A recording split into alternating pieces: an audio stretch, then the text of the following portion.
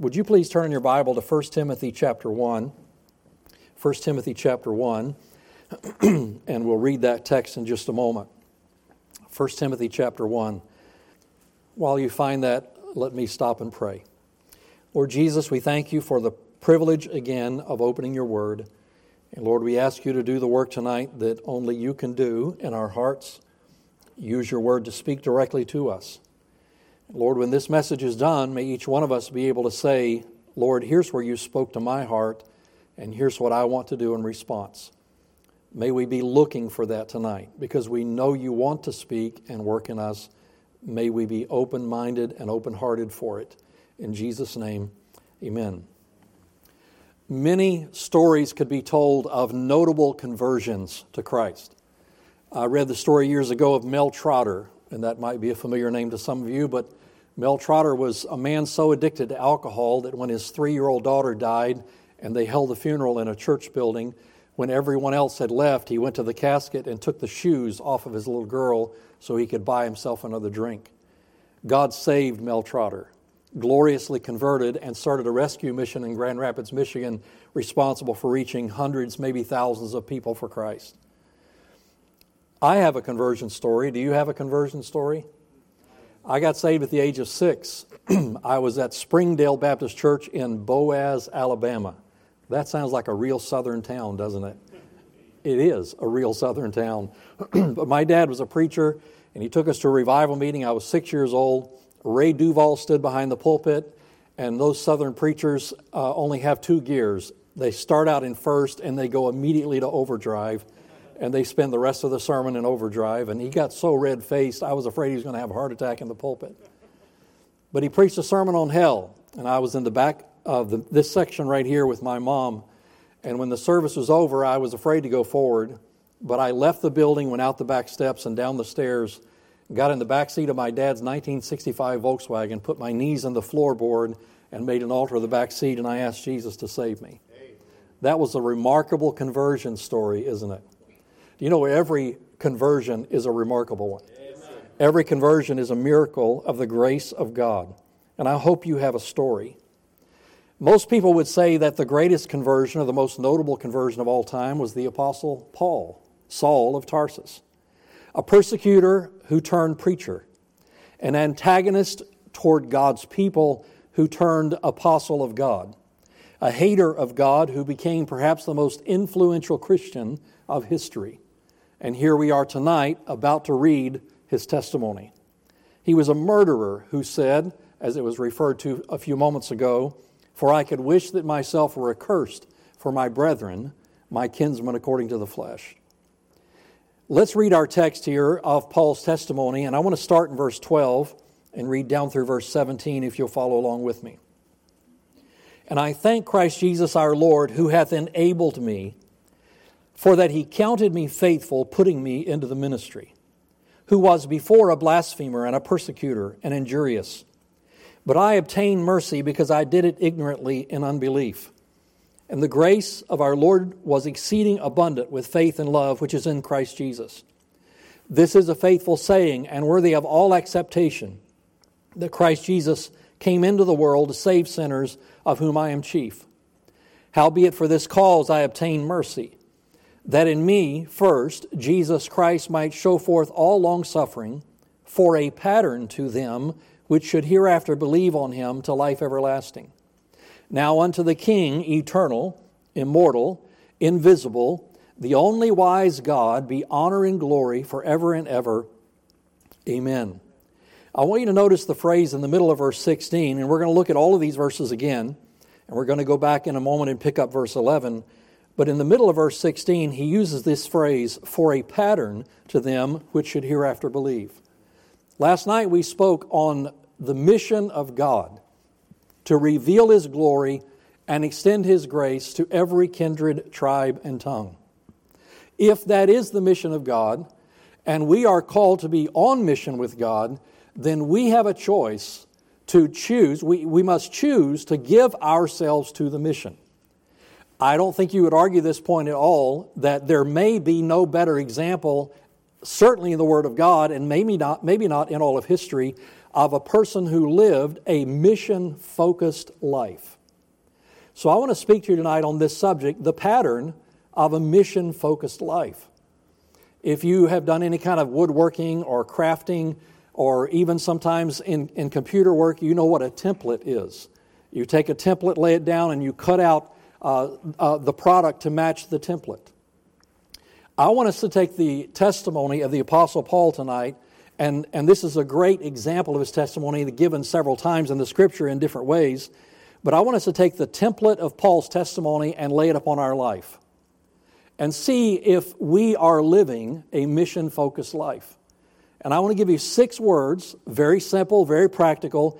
I want to choose these words right here out of our text, and we need to apply these thoughts and these truths to ourselves and make sure that we are living a mission-focused life. If we were on mission with God, would our life look like this?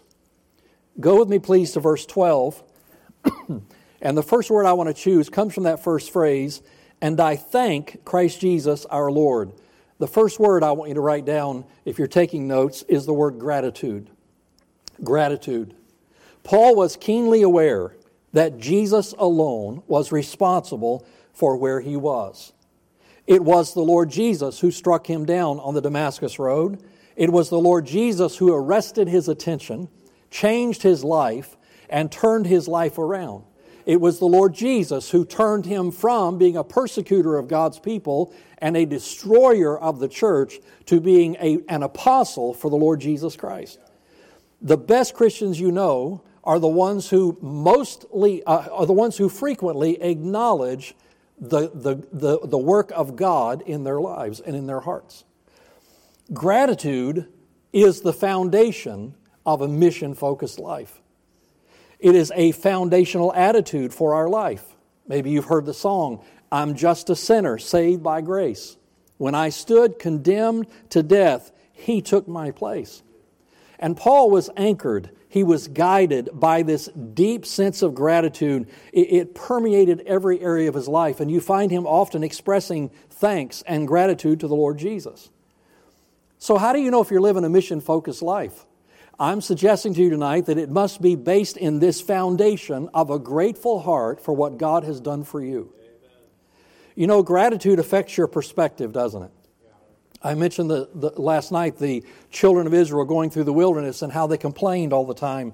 And you know, a person who complains all the time really just has a perspective problem, don't they? Which is a result of a lack of gratitude. Why should I have to go through this? Why isn't this a better situation for me? Gratitude affects your perspective. It affects your personality. We all know people, not us, it wouldn't be us, but we all know people whose personalities are kind of sharp and biting and sometimes rude. And gratitude, or lack thereof, affects others' perception of you. Have you ever said about a certain person or individual, that is such a gracious man, or she's such a gracious lady? That's the root of the word gratitude, isn't it? Many of us would say, well, of course I'm grateful, but sometimes the presence of a prideful, self-serving, complaining spirit reveals an ungrateful heart. Ingratitude poisons your spirit and makes you sour and bitter and edgy. Adrian Rogers said, ungrateful people are always unhappy people. Bob Jones Sr. said, when gratitude dies on the altar of a man's heart, that man is well nigh hopeless.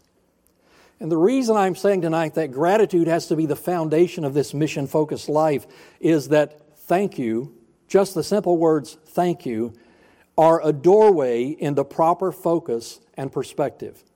There's got to be this ever-present sense of a grateful heart, constantly acknowledging what God has done for you.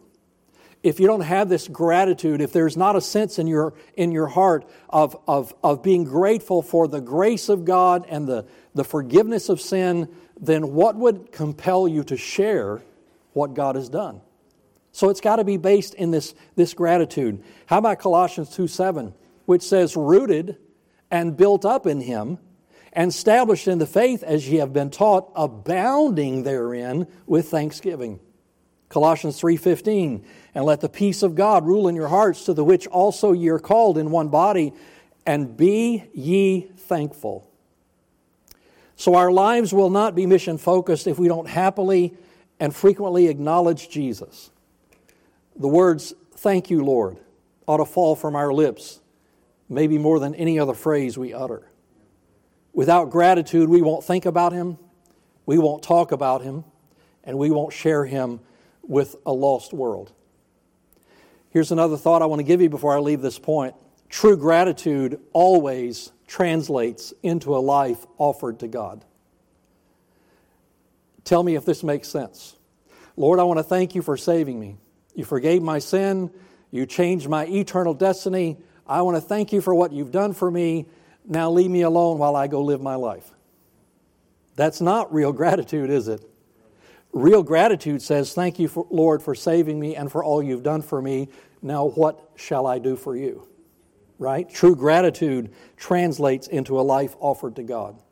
So if you want to live a mission-focused life, it must be based in this foundation of gratitude. Word number 1 is gratitude. Word number 2 is gospel. Go back to verse 11, please. We didn't read this because it's jumping into the middle of a sentence, but I want to go back and pick it up. According to the glorious gospel of the blessed God, and notice this phrase, which was committed to my trust. In Acts 20:24, Paul speaks of the ministry which I have received of the Lord Jesus to testify the gospel of the grace of God.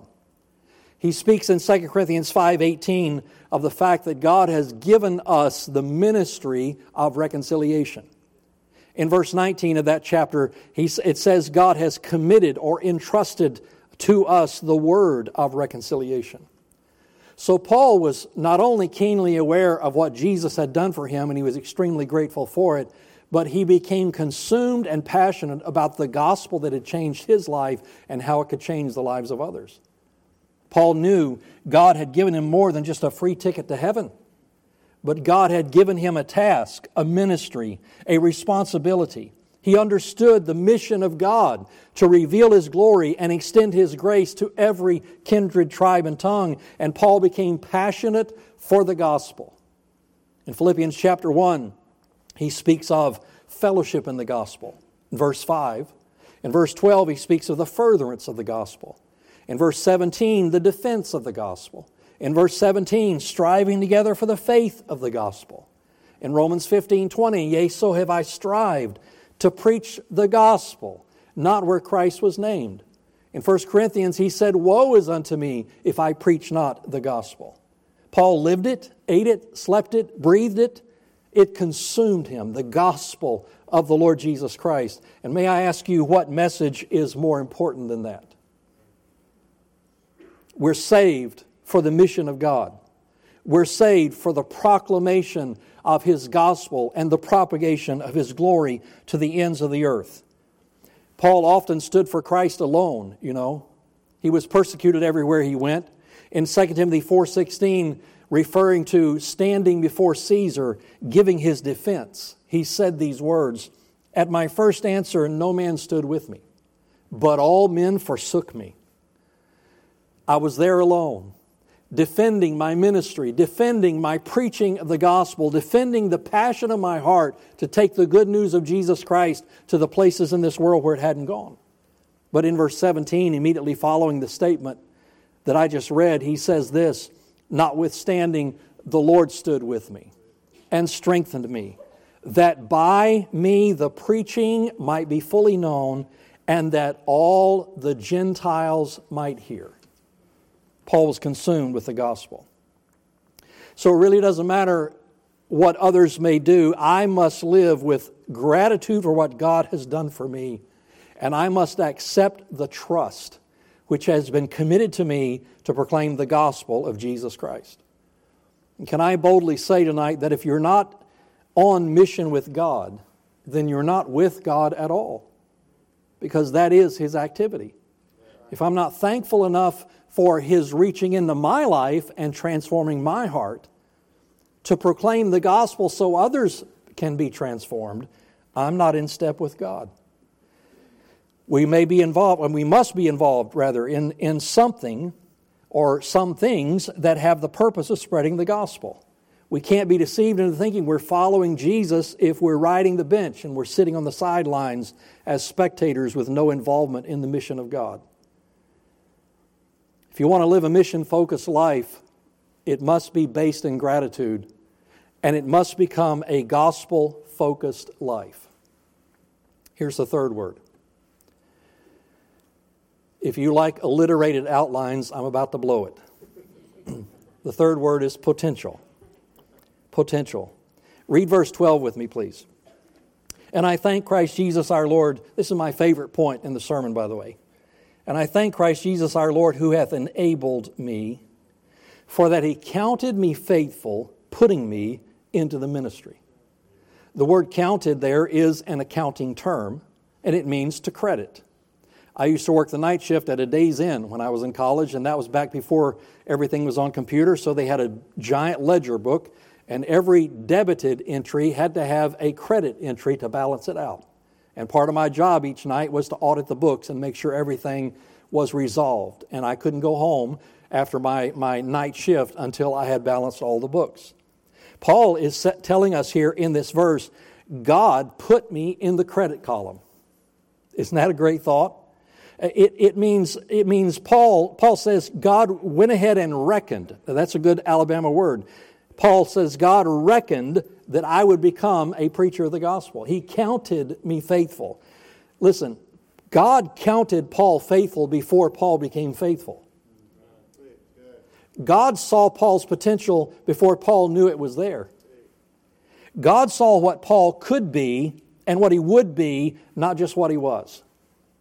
You know, nobody in this room, including myself, would have ever looked at the life of Saul of Tarsus and said, that guy's going to become a great preacher. But listen to me, God saw the potential in the life of Paul. God reckoned that Paul would respond in fervency, with fervency and service to God, just as he had in persecution against the Lord. It's not the only time we get insight into God's knowledge of man's heart. In John 1:42, when Andrew brought Simon Peter to Jesus, he said, "Thou art Simon, son of Jonas, but thou shalt be called Cephas." And he was saying the same thing to Peter. I know who you are, and I know who you're going to become. So think about what an honor and what grace it is for God to put faith in you. Isn't that remarkable? This young man right here on the third row, brother, could you come and help me? Would you come up here for just a minute? Yeah, you, right there. Come right on up here. Thank you. What is your name? Trey. This is Trey. And how old are you? 11. Trey is 11 years old. When I say the word potential, what comes to your mind? I brought him up here on purpose because what comes to our mind when we think of the word potential usually is someone who's young, right? Now, you think with me for a minute. What do you think the potential is for God to use this young man right here? Would you say it's unlimited?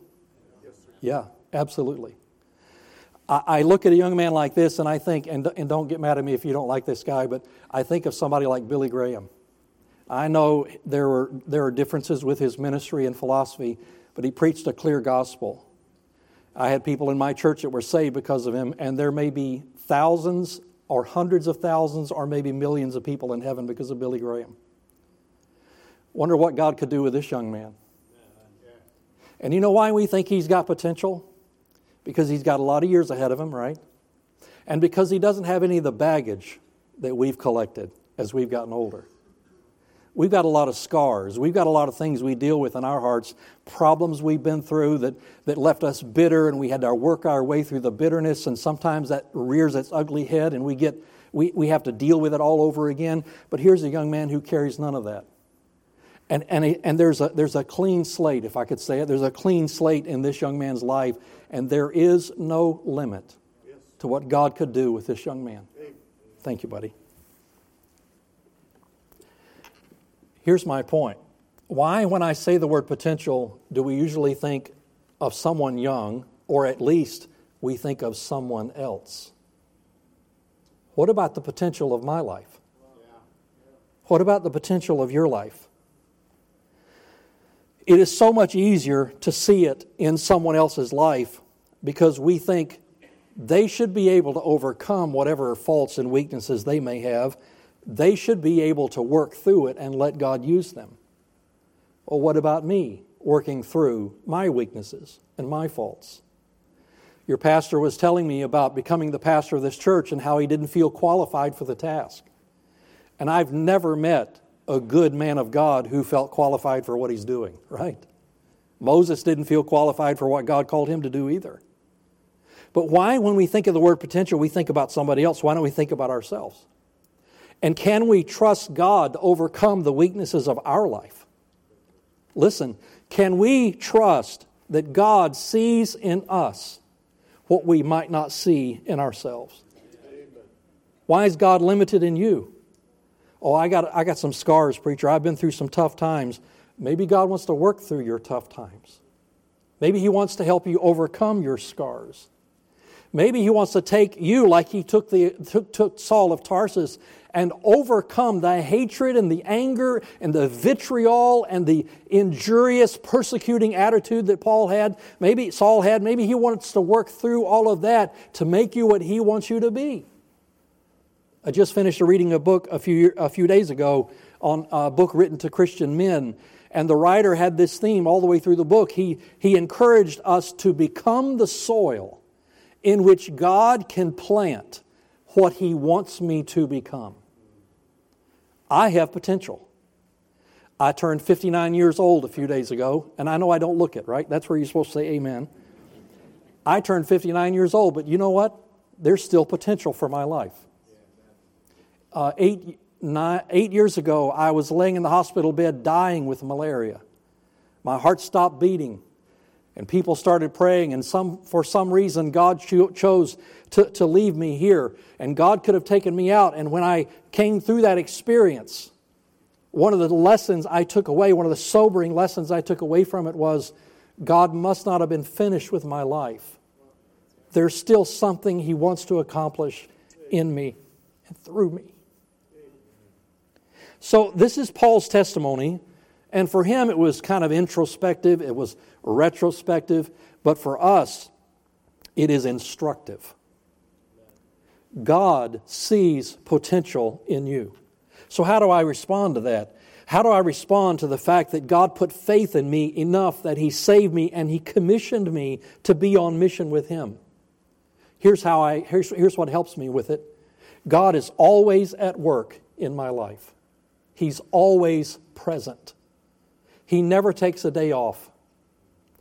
I know a few people that I spend a little time with them and I need a day off. Do you know what I'm talking about? I told Pastor about this earlier, but somebody gave me a t-shirt for Christmas last year and it says, I like coffee and maybe 3 people. And sometimes when I wear it, my wife says, am I one of them today? But listen to me, God is never trying to get away from you. He's always pulling you to Himself. And He wants to work in you. He wants to do a great thing in you and use you far beyond what you could ever think of or imagine.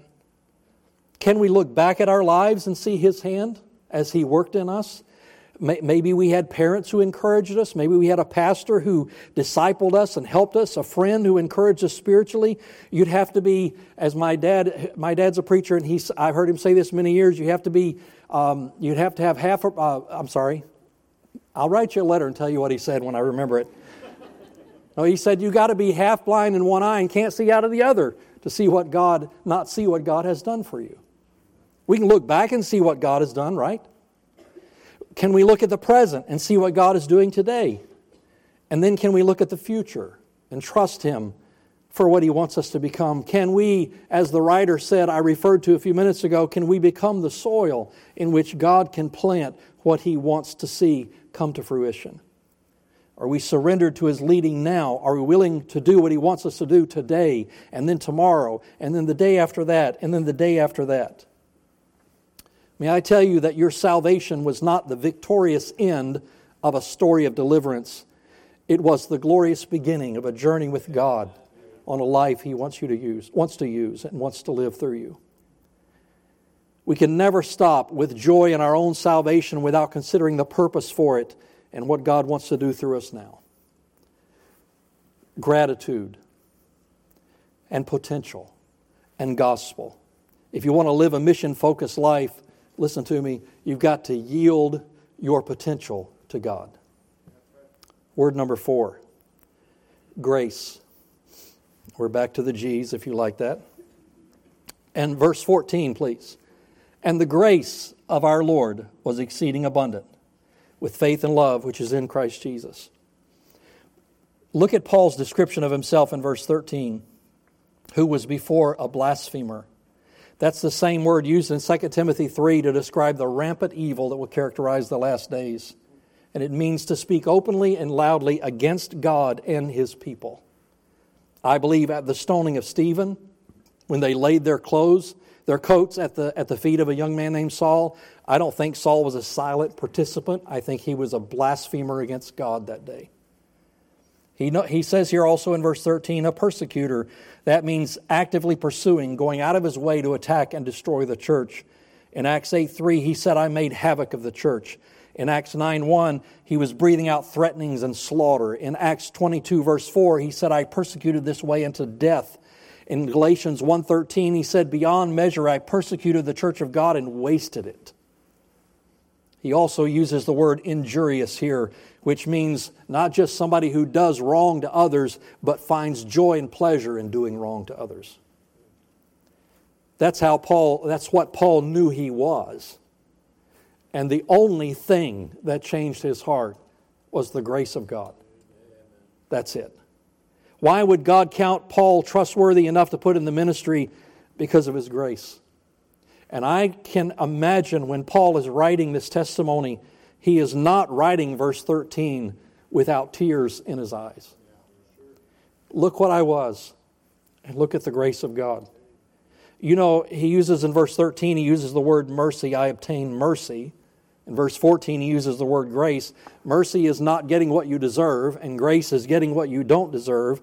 Paul was very well aware of his own depravity, and that made him well aware of the magnitude of God's grace. He never got over it. 1 Corinthians 15:10, he says, but by the grace of God I am what I am. And this grace which was bestowed on me was not in vain. We need to be full of gratitude. We need to be gospel consumed. We need to yield our potential to the Lord. And we need to constantly be aware that where I am and what God wants to do with me is purely because of His grace. If you want a mission-focused life, you must be grace-aware and grace-consumed. In verse 16, we find the fifth word. Let's look at the word pattern. In verse 16. That in me first, he says in the middle of that verse, Jesus Christ might show forth all long-suffering for a pattern to them which should hereafter believe. Now, some of us aren't going to like this because we think we're saved and we're living our own life and it really doesn't affect anybody else. But the reason God saved Paul was to make him an example. Amen. The reason God saved Paul was so people would look at him and say, if God can do that with him, He can do something with anybody. He can do that with anybody. Paul says, God saved me to show the world a wonderful example of His grace. So you agreed with me earlier when I said every conversion is a miracle story. Every saved person is a trophy of God's grace. You agreed with me on that, didn't you? Amen? Here's the rest of that statement. Every person in this room was saved to become a pattern for somebody who's lost. For none of us, Romans 14:7, none of us liveth to himself. And no man dieth to himself. Or whether we live unto the Lord. And whether we die unto the Lord. Whether we live, therefore, or die, we are the Lord's. And somebody's watching. Yes, sir. Somebody needs to see your life. A life full of gratitude. A life full of gospel proclamation. A life enraptured by the grace of God. A life whose potential has been yielded to the Master and a pattern worthy to follow. Somebody needs to see that in you. If you want a mission-focused life, you're going to have to allow God to use your influence to bring others to Christ. The last word's in verse 17. It's the word glory. Now unto the King, eternal, immortal, invisible, the only wise God, be honor and glory forever and ever. Amen. The word amen means I believe it. Paul recognized that the real reason for all this was not so we would look at Paul and think highly of him, but the real reason for this testimony is so we will look at God and think highly of Him. All of nature shouts glory to God, but listen to me, God is most glorified in the conversion of a soul, in a life that reflects His image and glory back to Him. And God is so passionate for His own glory, He chose to glorify Himself by bringing you into His family and then using you in the mission to bring others into His family. True gratitude and true grace produces worship. So a mission-focused life is not only full of gratitude and consumed with the gospel and lives with a yielded potential and is enraptured by the grace of God and becomes an influence for others, but a mission-focused life is passionate for God's glory. Can I be very honest with you here? Missions is about way more than just keeping people out of hell. It's about bringing worshipers into the family of God. And I can see here in verse 17, Paul overcome with emotion, maybe stopping and putting down the quill and raising his hands in the air and looking toward heaven and saying, now unto the King. It's Him, it's Him, it's Him. The King, the only King, the authority, the absolute ruler, eternal and immortal, who never grows old and is not subject to decay or change, the only wise God. Amen. I believe this. A mission-focused life has to be passionate for God's glory. So, gratitude, gospel, potential, grace, pattern, and glory. Where has God spoken to your heart tonight? Would you bow with me in prayer, please? Lord Jesus, we thank You for the power of Paul's testimony. What an amazing example and life as here we are 2,000 years later looking back at it. We thank You for what You did in Paul's heart and how You used him. But may we not just look at Paul as a super saint and some strange and unusual character that You were able to use, but may we look at our own lives. And may we lay this template upon our life and measure our own testimony and our own mission-focused life by this pattern. Lord, where we are weak, where we need to correct, I pray You'll reveal it to us tonight. In Jesus' name. Our heads are bowed, eyes are closed. Would you please stand? The altar is open. The pianist will begin to play. I encourage you, as God has spoken to you tonight, specifically, find a place and kneel and yield that to Him. Lord, whatever You want, wherever You want, for as long as I live, would you pray that with Him, for Him, and to Him tonight? You come, please, as God has spoken to you.